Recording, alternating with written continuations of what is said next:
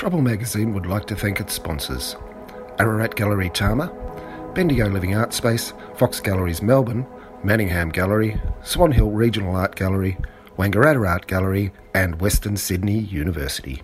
Thanks for your support. What if a conversation could change your mind about yourself and about the world? What if a conversation could one day lead to a change in government policy? I'm Dr. Mark Halloran, and you're listening to Deep Trouble.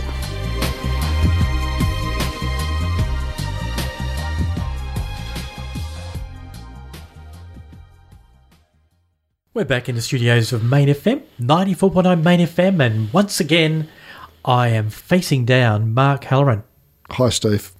We've got a very interesting interview today. Why are they all so interesting, Mark? Because I think we choose really, really good subjects. I think you choose very good subjects. And tonight, you'll be interviewing Professor Jenny Graves. Yeah, so Professor Jenny Graves is from La Trobe University. She's a world-renowned geneticist who was made famous or infamous for her postulation that the Y chromosome is disappearing and has recently written articles for The Conversation discussing the evolution of the gay gene and the genetics of transgenderism. Do you think there are any ethical implications in her research? Well, there's always ethical implications in terms of scientists' research, particularly for geneticists. I don't think there's any manipulation going on, though. Simply, you're looking at whether the gene is present or not present. So it doesn't have the same ethical connotations as something like creating a genetically modified organism or something like that, where there are lots of ethical questions that come up. I think what is interesting about this is there are two narratives around this in terms of social constructionism versus biology, essentially. And the biological determinants are fairly clear. And interestingly, if you're talking about somebody's sexuality, like someone being homosexual, the idea that this is socially constructed, the view that this is determined by cultural or social learning or something like that, has been well and truly in decline since the 1950s, since anthropologists from the 1950s. It's also the idea that it's socially constructed. Interestingly enough, in the 80s and 90s and probably earlier than that, it was really the Christian right that didn't want to look at any kind of genetic determinism, because their argument, as Jenny points out, is that if it's genetics, well then how could have God created somebody with a gene that makes them transgender or gay?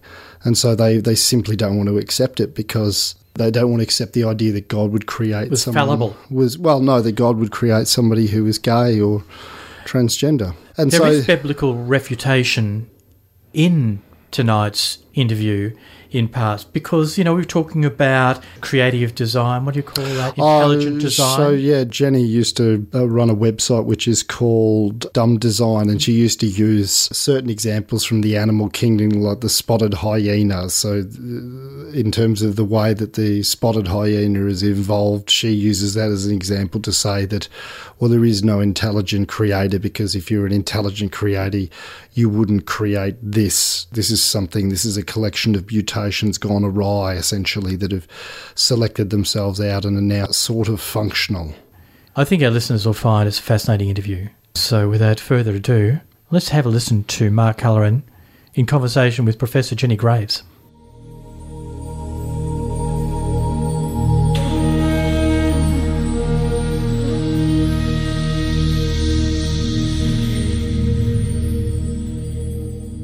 I wanted to talk to you first about your work in terms of sex determination. You've become famous or infamous for your contention that the Y chromosome is disappearing. Yes, indeed, and it is disappearing too, but very slowly. So the work we did on kangaroos and platypus told us that our sex chromosomes were just ordinary chromosomes about 166 million years ago. And we know how many genes are on them now, how many genes were on them then, and we can calculate that over that period of 166 million years, they've lost about 10 genes per million years. There's only 45 left, So it's not very hard to calculate that in 4.5 million years, our Y chromosome is likely to be gone. So what will that mean for the Y chromosome? Well, you might not even notice it because it's actually happened in a couple of species of rodents. They have lost their Y chromosome, but another gene has come up to take over the job of the sex-determining gene, and another chromosome is on the way to becoming a Y chromosome. Then if the Y chromosome disappears and that region remains, does that mean that you have infertile males? We'd love to know how it's likely to happen. We know that on the balance of probabilities, it will happen in the next 4.5 million years, that is, if human beings last that long, which seems quite unlikely. Probably what will happen, either the Y will disappear and will become extinct, because we do need males and we do need sperm. We can't do parthenogenesis like some lizards do. That won't work because there's a lot of genes that have to come through the sperm. They're called imprinter genes, and they're not active unless they come through sperm. So we do need men and we do need sperm, but those sperm genes can also bounce onto other chromosomes, and that's what has happened in some of these rodents that have lacked the Y chromosome. The sperm genes have got stuck onto other chromosomes, or copies of those sperm genes have got stuck on other chromosomes, or other similar genes have taken over the function. So I wanted to talk to you about this in relation to the article that you've written for The Conversation recently in regards to transgender and the genetics of transgenderism. I've been interested in transgender for quite a long time. The reason was I got involved in looking for the sex-determining gene quite by accident back in the late 1980s, when we thought the gene called ZFY was a sex-determining gene. And we're starting to do some work on, is there a ZFY in marsupials? And the long and short of it is, yes, there is, but it's not on the Y chromosome. That's actually the wrong gene. And my student Andrew Sinclair then went to London and cloned the right gene.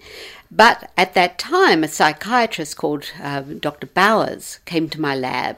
He'd been working with transsexuals for a long, long time. He was a psychiatrist, and he was one of the few people who would sanction sex change operations. So he was regarded as a big hero in the transsexual community. Yeah. And he was quite sure that there was something genetic about transsexualism, because he observed that a lot of the people he saw had always believed they were the other sex, right, even when they were small children. And he wanted me to look at the ZFY gene and see if there was some sort of mutation in that gene. Well, to begin with, of course, it was the wrong gene. There's a number of different, what they call disorders of sex determination. They call them DSD patients, and there are a lot of different ways in which sex doesn't develop properly. There's something like 30 genes that are involved in either making a testis or an ovary in the embryo. And if something is wrong with any of those genes, you'll often get sex change. So there's a whole lot of DSDs, and a lot of them that we can't explain yet. There's probably more genes that we don't yet know about in that pathway. But certainly it's what's occurring is that the embryo and fetus at some points in development, something happens, and therefore it moves from whether it was being masculinized in a phenotypic way. I'm not talking about social or cultural, and then moves back to its being a female phenotype. And a lot of these people have no idea there's anything amiss. For instance, there's a gene that you've referred to before that is a receptor of androgens. Yes. And now if that gene, which is on the X chromosome, if that gene is mutated, you get a perfectly normal looking female. And she doesn't realise that she's actually got a Y chromosome and a perfectly good SRY gene until she fails to menstruate. Several have been models or champion tennis players because they're bigger and stronger and very beautiful. But they have a Y chromosome and an SRY gene, and the SRY gene made testes and the testes made androgens, but their body can't use the androgens because they have no androgen receptor. So that's a very late stage in the pathway, but if you interrupt that stage, you interrupt everything. Essentially, in terms of intersex development, there is a continuum of, let's say, intersex, for want of a better word, conditions. Yes, I don't like the term intersex because it's not really inter anything. What term do you prefer? Well, I think DSD, disorders of sex determination, it's a blanket term that means just anything that is awry with sex determination. Right. Maybe the intersex term is the one used by people within the community. Oh, I think that's probably true in their books called intersex, but it's a term that doesn't really convey. I mean, these are very specific disorders, and we know a great deal about a lot of them. I'm going to talk about a couple of them. Sure. A couple of cross-cultural examples. I think sometimes from an anthropological perspective, maybe anthropologists have confused, because transgender populations have existed across time and culture, intersex populations across the world. I mean, one is in the Dominican Republic, village Salinas, where 1 in every 90 boys are born female and then convert. That's the same as the Tiwi Islands. It's very, very common. Yes. And we know a lot about that condition. They call them make 'em man. Well, there's a tribe in Papua New Guinea, the Sambia tribe, which is the Kowalu Atamwal. I'm sure I didn't say that properly, but it means, or changing into male thing. But in Pidgin English, and I went there, it's the turn 'em men. Can you talk about why that occurs? I'm no biochemist, so I can't ever remember the name of all the enzymes in the pathway, but there is a particular enzyme that is involved in making androgens, and it doesn't work as well as its normal counterpart. So that's why these people are born looking like females, but at puberty there's a rush of androgens, and enough androgens to convert the clitoris to a penis and make a man. The difference between gender and sex, because this is a pretty important, I mean, socially, this is an issue which has become of paramount importance. It's being discussed a lot. Absolutely. We've got intellectuals, I guess, talking about this to some extent. We've got people like Jordan Peterson in Canada talking about pronouns. I wonder what your thoughts about the whole social situation is. Well, I've thought about this over many, many years, because people for a long time will ask me things about gender, and they'll really mean sex, because I work on sex, I don't work on gender. It seems to me that sex is a product of essentially your genes, and it is who you are biologically, but gender is who you think you are, who you identify with. They can be concordant, and in most people, gender and sex are concordant, but in a very significant minority of people, it's not concordant. What I took away from your work, or your comments on some of the work that's come out of Monash University, is both the concordance and the inconcordance is biologically based. I think there's got to be some biological basis for it, because people have done twin studies. They're not huge twin studies, but they all point to some component, genetic component. And what they do is look at identical twins who have identical genes and compare the concordance, that is both cisgender or both transgender, compare that with the general population. And they find a very significant, not huge, I think it's 30% or something like that, concordance. I'll bet you it's actually more than that, because, of course, we know that there are a lot of transgender people who don't want to come out. And so I would expect that as it becomes more acceptable to be transgender, that frequency will probably rise. We know that there's social factors as well to play, and twin studies are usually the way you measure how much is genetic and how much is social, and 30% is what they generally find, which is a considerable, but not overwhelming, and I'll bet it's actually quite a bit bigger than that, but it's possible now to look at particular genes and find out if variants of those genes are more common in the transgender populations. And there have been 2 or 3 studies, quite small studies, that have said, yes, this gene, this variant of the gene is more common in transgender people. The latest one was done by my colleague Vince Harley at the Hudson Institute, and he looked at 12 genes that are all known to have something to do with hormones. And 4 of those genes had variants which were quite uncommon in the general population and much more common in the transgender population. And all of these genes would have something to do with hormone levels. So that seemed to make sense. I would bet you that if you do a full genome screen, you might well find hundreds of genes that have something to do with gender identity. Just that, if you look at 12, you're only going to find out something about 12. We've got another 20,000 or so. People are now looking at not just 12 genes, but all genes, and comparing them in the transgender and the cisgender population. And that's just mutations. So you're just looking at DNA.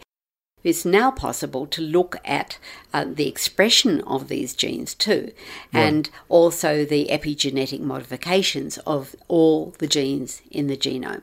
And who knows what we're going to get out of that. My guess is that it won't be just 1 or 2, 3, 4 genes. It might be hundreds of genes that add together to give people their sense of gender. As I think that's probably the case for homosexuality too.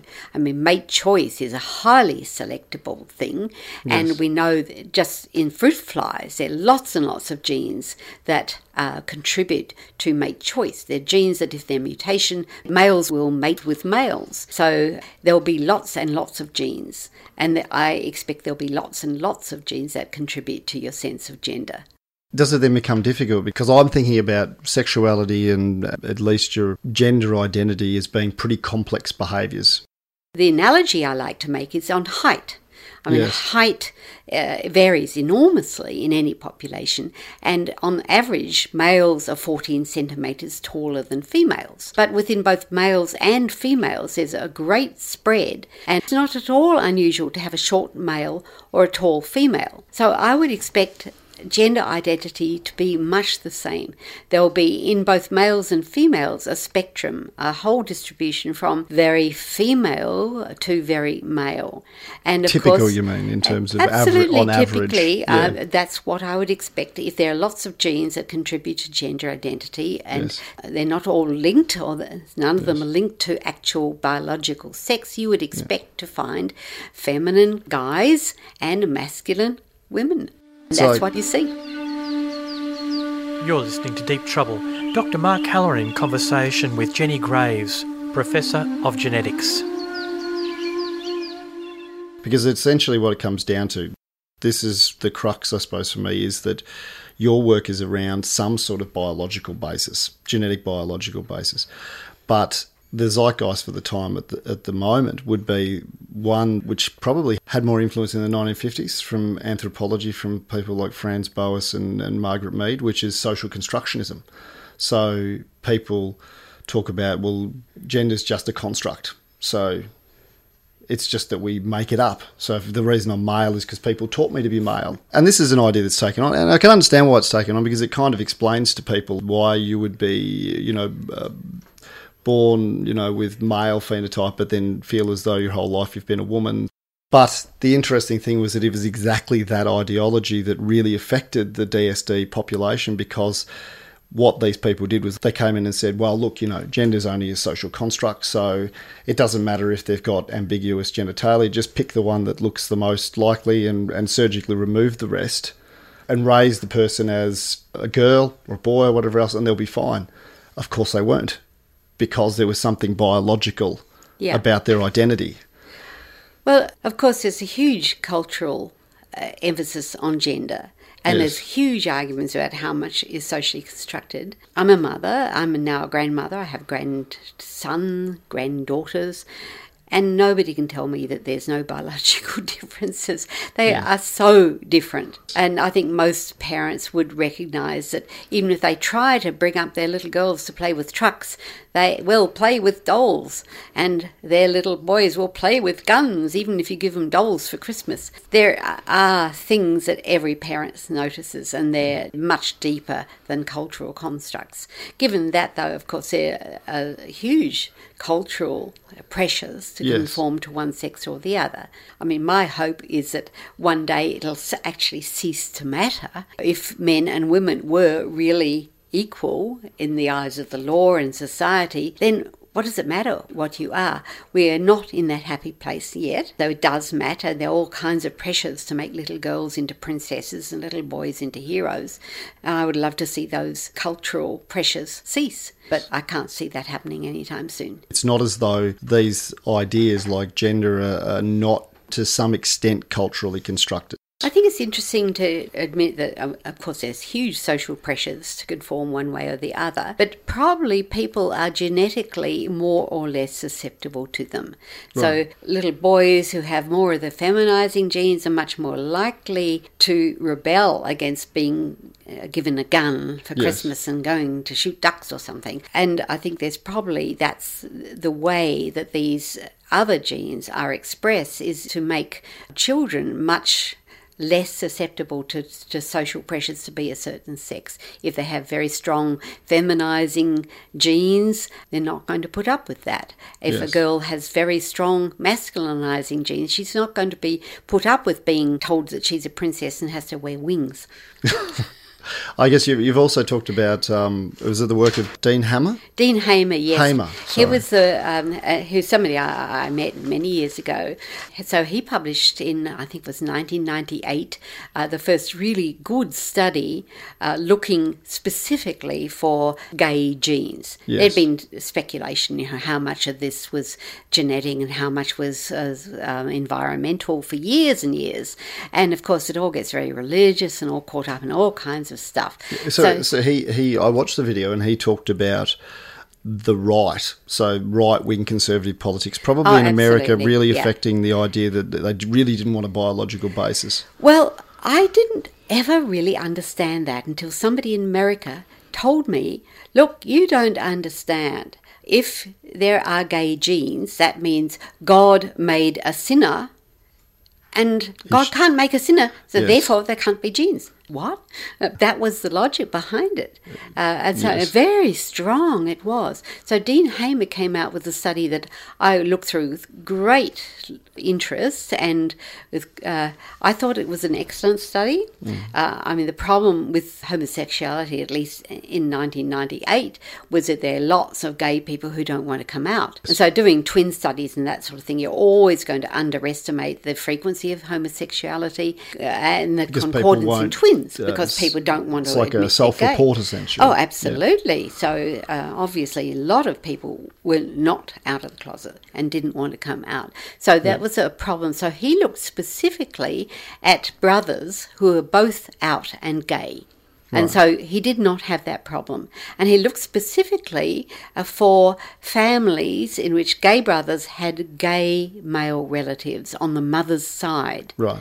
Now, that may seem strange to you, but that's looking specifically for genes on the X chromosome that are inherited by males only from their mothers. Yes. So I thought that was a very smart thing to do, because he was boiling it down to a smaller number of people, but looking very specifically for something on the X chromosome. And what he did was compare all the genes up and down the X chromosome and look for what parts of the X both brothers had inherited. And that pointed to a particular region on the bottom of the X chromosome, which has now been substantiated 3 separate times.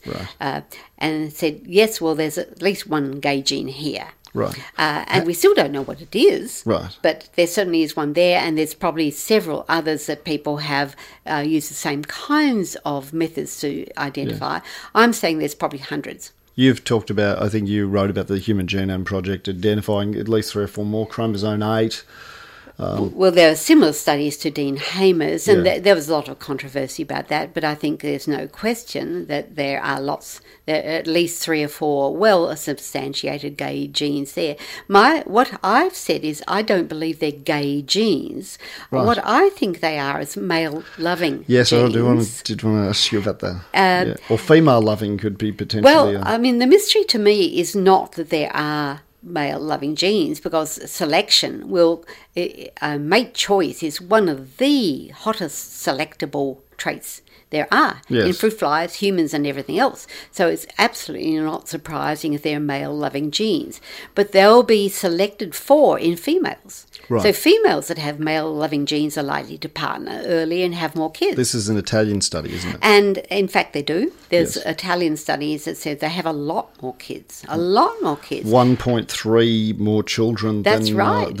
I mean, it's astonishing. And the reason I wrote that article in the conversation was that this was really not known in the gay community. Right. And I thought, well, that's terribly important to know these are not gay genes, they're male-loving genes, and they're very common because they're selected for in the female relatives of gay men. Yes. So if gay men don't have as many children, it doesn't matter because their sisters and aunts do have more children. So the gay genes keep on being pretty high frequency in the population. How do they know that those regions, so if you take Hamer's work with the X chromosome across twins, how do they know that that region really is influencing really complicated behaviour? Well, what they looked at commonality. Was simply commonality. Yeah. These two brothers, which bits of the X chromosome do they have in common? Yes. Because every generation, because in their mother, she has two X chromosomes, they swap bits, so, one brother gets one bit and the other brother gets a different bit. Yeah. So what bit of the X do they all have in common? And I think he had something like 23 pairs of gay brothers, so he was looking across a number, and it all pointed to this particular region on the X chromosome, and other studies have come up with the same region and others. And I'm saying it would be really surprising if there weren't lots and lots of male-loving genes. Well, I suppose the question would be that it's not as though, is it that it would be a single gene? So if it was in these particular cases, because it could vary for individuals, essentially, across hereditary and family, but could it be that it's not just that gene, even in one individual, and it's multiple genes? I mean, evolution doesn't care what gene it is. If it makes you mate earlier and have more children, evolution is onto it. Yes. So any gene that has a variant that makes you partner early and have more children will be selected for. And that's why I'm saying it would be really surprising if there weren't lots and lots of male-loving genes. And I'll bet you there are lots and lots of female-loving genes and male-loving genes. Yes. And that's why that was essentially how you tried to answer, I think, was it in terms of evolutionary fitness hypothesis? Exactly. So you would have said to the question would have been, well, if a person's gay, they might be less likely to have children, and that's so less likely to pass on genes. So that's always been the problem. Why is homosexuality so common? Because you can argue about how common it is, 15%, but it is really common. Yep. And to me, that really didn't make sense in terms of the genes being passed from gay men because they on average have fewer children. But if the same gene is in their sisters and their aunts and they have more children, that will make up for it. And I'm making the same sort of prediction for transgender genes. Yes. I think any gene that makes you feel more feminine is likely to give you trans women who don't have as many children, but the sisters and aunts are likely to partner early and have more children because they feel more feminine, and that's going to give you a higher frequency of those genes. It's what we call sexual antagonism, which is a really funny term. But so is someone going to do that study? Is someone doing the study in terms of transgender people? I've been contacted by at least 3 people who are interested in doing that study. You're listening to Deep Trouble. Dr. Mark Haller in conversation with Jenny Graves, Professor of Genetics. There's now a continuum in terms of gender within the trans community. So you've got people identify, I don't know all of the identification, but non-binary. So there's people saying, I don't identify with either. What would be your explanation there in terms of genetically?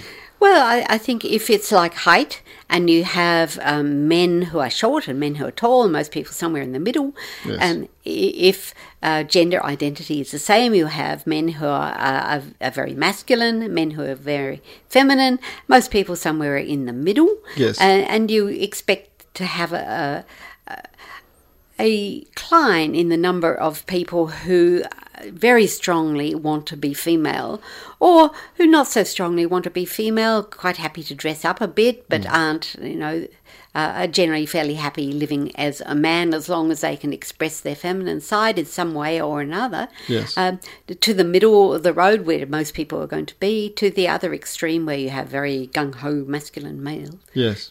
I suppose I wonder, thinking about it now, that the same thing with sexuality. So you might have people who are maybe genetically combined with culture and environment, very, very heterosexual, and then people who are very, very homosexual. Absolutely. But maybe because some of the environmental constraints are being removed, like societal constraints, so we're changing the way that we behave as a society and some of our societal norms, there are more people sort of moving towards the middle. Oh, I'm sure. Well, because are there more people in the middle? I think there's always more people in the middle when you have any kind of spread with many genes involved, like height. Like most a bell people curve. will be a bell curve, if you like. So it's the people on either side who can run into trouble because their feeling about themselves is not coordinate with their biology. I would expect as we become more accepting, and hopefully we are becoming more accepting, yes, we'll find more and more people coming out as trans or wanting to express their feminine side more yes, openly. And one hopes that that's exactly what's happening now. Because I feel like there is some resistance to your research as well. In the articles that I've read, I think Sally Goldner from Transgender Victoria, they're very concerned about the study at Monash University because they didn't want they didn't think it was such a bad idea that you could find some biological determinants, but this was sort of the same thing with the Hamer. Yeah, absolutely. With the people didn't want to necessarily, they were concerned about being reduced to biological elements and genetics. Well, I think because they were felt practically concerned with the idea that that parents could test their embryos and reject those that had gay genes. Like a test, essentially. Exactly. Yep. And I think those were very real concerns. Yes. And what I'm hoping is there'll be so many genes involved that it'll be impossible to test and predict. Yes. And I'm sure that is what's happening with homosexuality. There's going to be a lot of genes there. It really is not going to be possible to make a predictive test. Yes. And so hopefully that just isn't going to happen. Because I suppose I feel like the part of the concern was also that if people are tested, let's say you're a man who identifies as a woman, but you don't show up the right genes and things like that, then where do you fall? And whereas the social constructed idea is kind of all encompassing. I got some very interesting comments back on my transgender article, which I think you haven't read yet. Yes. And one person was making the point that it would be useful to have a predictive test because, for instance, if you had a child who was expressing transgenderism, now we know that half those children are going to change their mind and become cisgender on puberty. It was about 80%, I think. Yeah, I mean, it's a lot. And you don't want to obviously do drastic surgery on somebody who's then going to change their mind because that's horrible for everybody. That's a natural part of child development as well. Absolutely. Like having some of what they'd call now fluidity in terms of gender. In terms of identity is a very natural thing for children to do. Oh, I think so. And I think one wants to encourage girls to climb trees and boys to like art. That we'd like to have children who had the full range of experiences. But it's obviously important to know which kids are not going to change their mind and passionately want to be the other sex. Yes. And if there were, this commenter said, if there were a predictive test, you would know which kids are really going to want to change sex. Now, that's kind of in opposition to if it were possible to do a predictive test, then maybe there would be embryo selection or terminations, which I think nobody wants. Yeah. So I can see that there's a concern. Yeah. I can see there might be valid reasons for wanting a predictive test, but to me the dangers far outweigh the benefit. Yes. Because they're concerned about things like neo-eugenics. Oh, absolutely. Which is always a concern. Yes, like even in the development of tests for developmental disorders. So as you expand, so we have tests for Down syndrome, and as you expand, that they want to expand more tests out to pick up more developmental disorders. But some people have looked at that and said, well, the rate of then voluntary selective abortion for people for embryos with Down syndrome is 80% in France or something like that. So it's actually a form of neo-eugenics. Well, of course, I'm very familiar with those arguments, and I would have to say from my knowledge of people who have had babies with severe congenital defects, I would certainly go for genetic testing on all serious developmental effects and selective abortion. Yes. But I know people who chose to carry a baby to term even though they knew it would have no brain. Yes. Now, to me, I can't understand how you could possibly do that. So that's anencephaly or something. Yeah, anencephaly. Yeah. That's, to me, so horrible I can't even think about it. But, in terms of Down syndrome, I know people also who have had a Down's diagnosis and chosen to continue their pregnancy and who love their Down's child. I mean, Down's children are very lovable. Yes. So there's no line. No, I suppose it's it's labelled that, but it's simply an ethical question. Yes. So it raises interesting. I don't think anybody would want selective abortion against embryos who were not going to be good tennis players, for instance. That's getting into the designer baby thing, and I think very few people would support that. And then on the other side, there are horrible, horrible syndromes that you would not wish a baby to live for 3 years with any of these horrible syndromes. But, in that huge area, there are people who will opt for one or the other solution. You're listening to Deep Trouble. Dr. Mark Haller in conversation with Jenny Graves, Professor of Genetics. I wanted to talk about your animal work and talk about some of the interesting cases, because I think it still relates to gender and sexuality to some extent.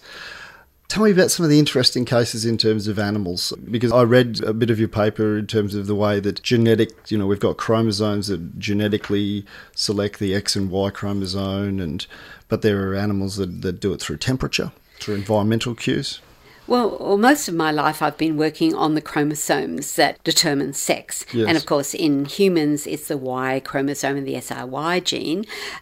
Quite accidentally, when I first came back from the United States where I did my PhD, came back to La Trobe University, I started working on kangaroos. And the reason for that was a friend of mine said, please give me a hand, use your technology to map genes. Yes. And I said, why would anybody want to map kangaroo genes? Right. But what he said was, well, Jenny, kangaroos are an independent experiment in mammalian evolution. And I thought, oh, wow. And so I really went to town on kangaroos and mapped genes on their sex chromosomes and figured out that they, we found that, yes, there is an SRY gene on the Y chromosome, just like there is in humans. So they have an X and Y chromosome? Yep, it's actually interesting because it's not as big as humans, and it turns out that about a third of our X and Y chromosomes were actually not X and Y chromosomes at all 150 million years ago when we had shared a common ancestor with the kangaroos. That came off a bit of another chromosome, got stuck onto the X and Y, and most of the human Y chromosome is that extra bit. How do we ascertain that? Well, because it's not there on the Y chromosome or the X chromosome in kangaroos, and we know that it was actually a bit of another chromosome, chromosome 5, that got stuck on about 100 million years ago. How do we know it was that amount of time?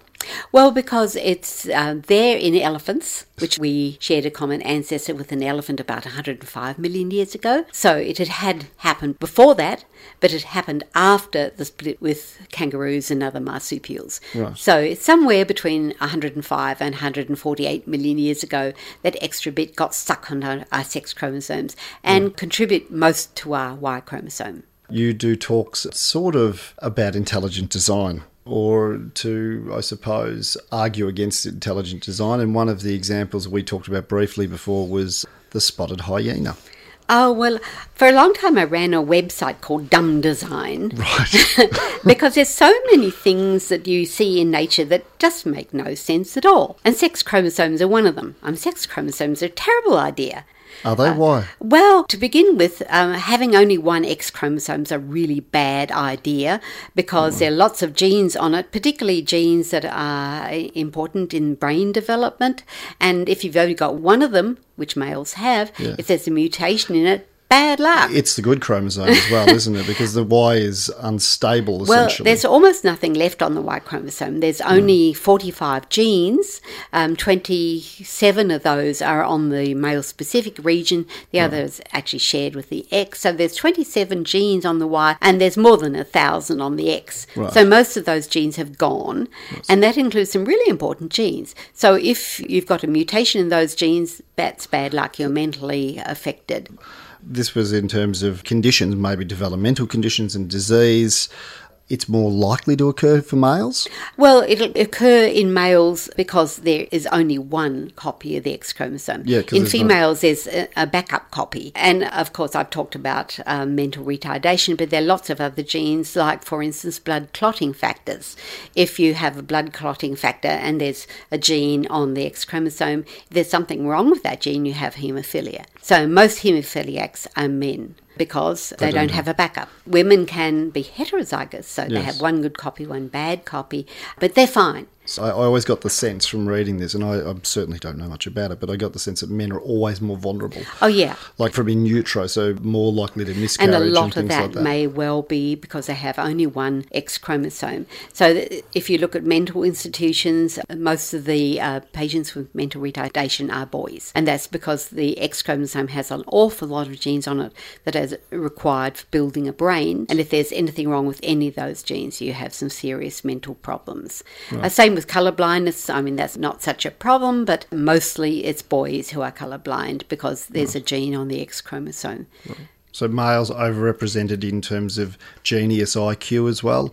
Is that more socially constructed, or is there some genetic? There is some evidence for that, and that is what you'd expect because the frequency, the bell curve is the same, but it'll be wider for males because there's more fluctuation because there's only one X chromosome. So more extremes. Females are kind of the average of their two X chromosomes, but poor old males have only got one. I suppose in terms of dumb design, we were going to talk about the spotted hyena. Well, the spotted hyena is a lovely example because the females are extremely aggressive, but they have male genitalia. I mean, they have a penis and they give birth through the penis, which is an extremely hairy, painful experience that usually the firstborn does not survive. So it seems like a really silly idea.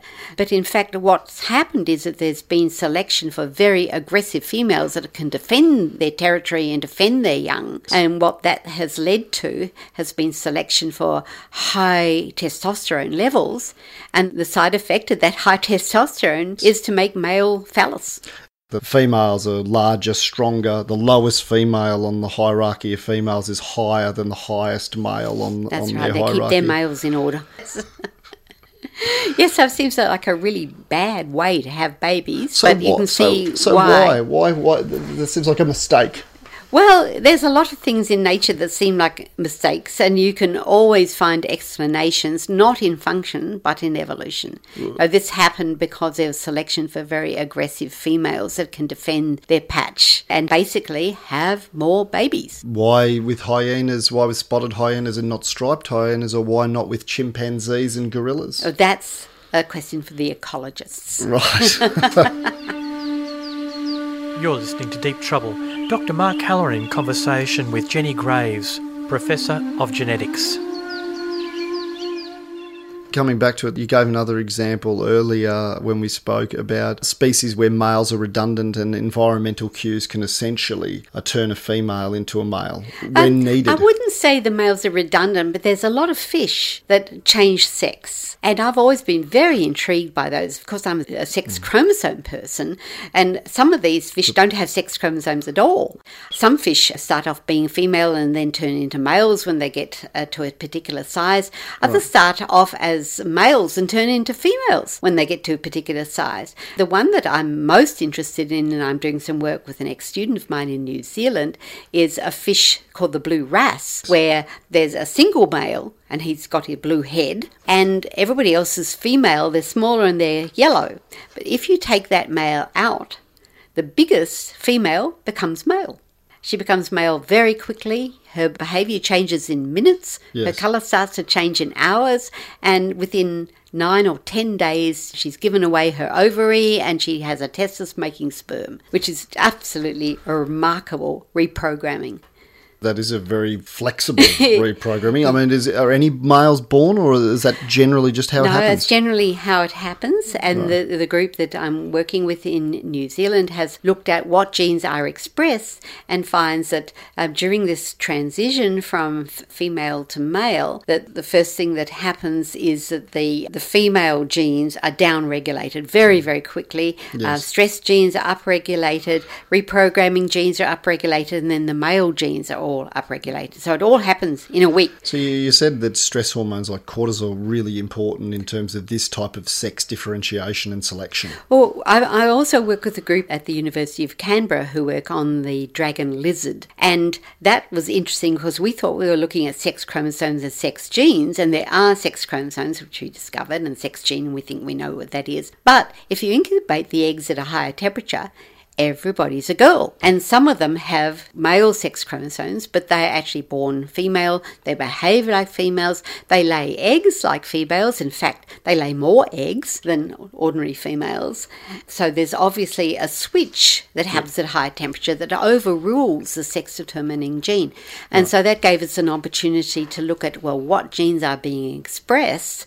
And what we found was very interesting. First, stress genes were being way overexpressed in these sex-reversed females. So they had very high stress genes, and then we could find there were very specific differences in epigenetic markers. So some of the genes that changed the epigenetic marks were changed so that they wouldn't work. Yes. So somehow that releases something else in the pathway, so instead of getting males, you get females.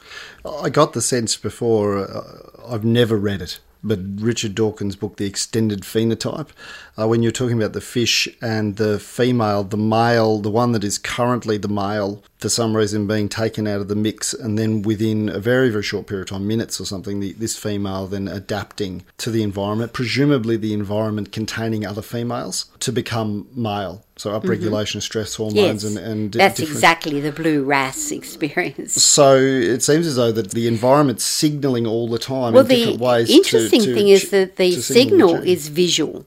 Right. So they've done an experiments long ago to show that if you put, a female on one side of a barrier in an aquarium through which water can't get, if you put a bigger female on the other side, she'll stay female. If you put a smaller female, she'll become male. Right. If you put a mirror in there, she'll go crazy. Right. Because she won't be able to judge. So who knows how she judges that she's the biggest female in the tank? There must be some sort of visual measuring apparatus that we don't understand. I mean, that's fascinating though, isn't it? Absolutely. That at a biological level, the decision to differentiate and become male becomes not just on the presence of another female and the absence of a male, but the actual size of the female. Absolutely. And there's a really fine judgment around it. Judgment in that if it's and large, stress. that's fine, and stress, and then small. But then because when you put a mirror, you're exactly the same size, they become distressed because they can't get the differentiation. No, that's right. That's really interesting. Yes, I love those experiments. Yeah. It's off the topic, but it reminds me of Pavlov's dogs, which the classical conditioning thing to me wasn't the most interesting thing. What he did was he trained the dogs to recognise circles and ellipses, and then he only fed the dogs when they were presented with a circle. But then he created successive variations between a circle and an ellipse. And what happened was, when it got so close, the dog couldn't differentiate. Am I going to get fed or am I not going I'm not going to get fed. The dogs developed a mental disorder which they could never recovered from. I never heard like post-traumatic stress. Wow. Yeah, I did psych. Well, you're talking about the blue RAS and a mirror. Yeah, and that's what the PST and blue RAS. Yeah, that's what the blue RAS reminded me of. I suppose we've been talking about gender, we've been talking about sexuality, and we did talk earlier about equality and equity. And what are your thoughts about that? Oh, interesting. Talking about sex, I think nobody in their right mind would say that men and women were absolutely the same. Right. So if there are people that say that, though. Well, there are, and I have met some of them. How did that go? Well, in my very early years at La Trobe, we had a new appointment who was going to have a women's studies program. Within the humanities. Yeah. And I thought, oh, terrific. And she was calling for volunteers to give a few lectures. So I wrote her a memo saying, yes, this is a great idea. I'd be happy to give 6 lectures on biological differences between men and women. Yes. And I never heard back. So I sent it another one and I never heard back. And I found out later there are no biological differences between men and women. So what do you think you're going to talk about? They're socially constructed. They're all socially constructed. Yeah. So that was a bit of a shock to me. But I don't think anybody would adhere to that anymore. Men and women are biologically very different. Right. It's not just the genes on the Y chromosome or the genes on the X chromosomes. It's 1/3 of the genome is expressed very differently in one tissue or another, or all of them. So they are not equal if you think of equal being biologically the same. Equity is something different. I mean, you want to give men and women the same opportunities. You want to give short people and tall people the same opportunities. So you can put a soapbox on the fence so the short people can look over it. You want to give disabled people the same opportunities. So you put in wheelchair ramps. I mean, equity to me means helping people achieve the same opportunities. So there's an equal opportunity. Because people define equity in very different ways now. Absolutely. That's the way I define it. Some people define it the opposite of that, of like reducing some people's, the people who are perceived to be the most dominant, reducing their opportunities and extending the opportunities of people. Well, that's kind of like cutting tall people off at the knees. I don't think anybody would go for that. Well, it depends on the regime. So it was really important, and you've done a lot of work in terms of, I suppose, equality of opportunity for women in science. Yes, I've had a lot of opportunities to have some input, both through the Academy of Science, and I'm really very pleased that the Academy's taken the lead in making opportunities for women and for encouraging institutions to up their game. I think that's actually working very well. After 40 years being on committees that never did anything except write more and more reports, it's all saying the same thing. It's just wonderful to see something actually happening on the ground. So there's actual action. Actual action is fantastic. And the barriers for women in science. Well, there still are barriers, and nobody can pretend that it's easy being a woman in science, particularly if you want to have kids. I'm often asked by young women, when's the best time to have a baby? And you have to say, dear, there is no good time to have a baby. Just have your baby and muddle along like the rest of us. Because there's always ways you can do it if you really want to, but nobody's saying it's easy. I guess because we talked about particularly now the funding structure and the opportunity for grants and the success of a NHMRC grant and ARC grants, somewhere around 10%. It used to be about 30%. So if you took time out for maternity leave, that might be the end of your career, essentially. Unfortunately, that is the case, and what I'm hoping will come out of all of this is more opportunities for men to take time off and get to know their kids too. And I think that is happening, although more slowly than some of us would like. So I'd love to see pressure for the men. We want paternity leave too. We want to not just help out the missus, but we want an opportunity to be with our children and have a significant role in their upbringing. Do they get any paternity leave? In some institutions, yes. Yeah. Because science is sometimes a 12-hour-a-day or 5 or 7 day a week venture. I think that's another problem. I mean, it is, as you say, incredibly competitive, and that doesn't make it easy either for men or for women. I really feel extremely sorry for young people getting into science these days because it's tough to make your mark, start up a new lab, so much administrative nonsense you've got to go through, as well as the things you're really hired for, which is teaching and research. It's a tough life, and you've got to really want to do it. It's a tough life, but incredibly rewarding life, but it's not easy. I think we'll leave it there. Thank you very much for agreeing to be part of the series. You're very welcome, Mark. It's been fun talking to you.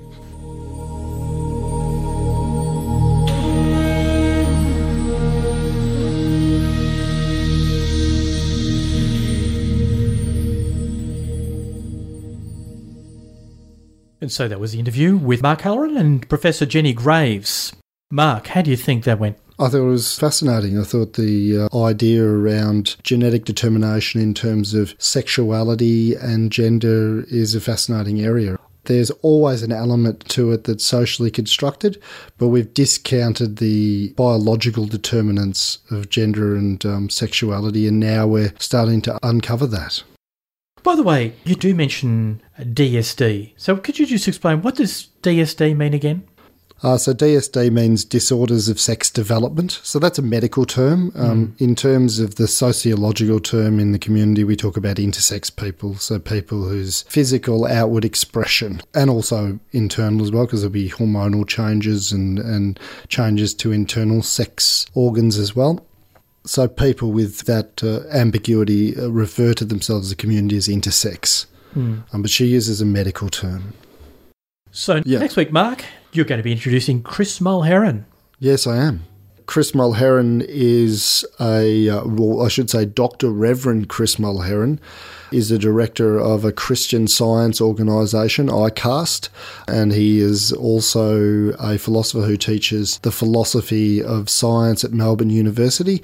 And recently, not that recently, but still relatively recently, he wrote an article for The Conversation about climate change and science and how we understand that. Thank you, Mark. Thank you, Steve.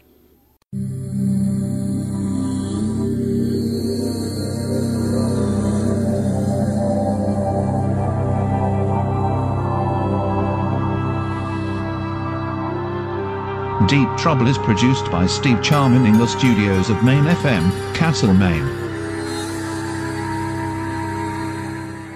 Trouble magazine would like to thank its sponsors: Ararat Gallery Tama, Bendigo Living Art Space, Fox Galleries Melbourne, Manningham Gallery, Swan Hill Regional Art Gallery, Wangaratta Art Gallery, and Western Sydney University. Thanks for your support.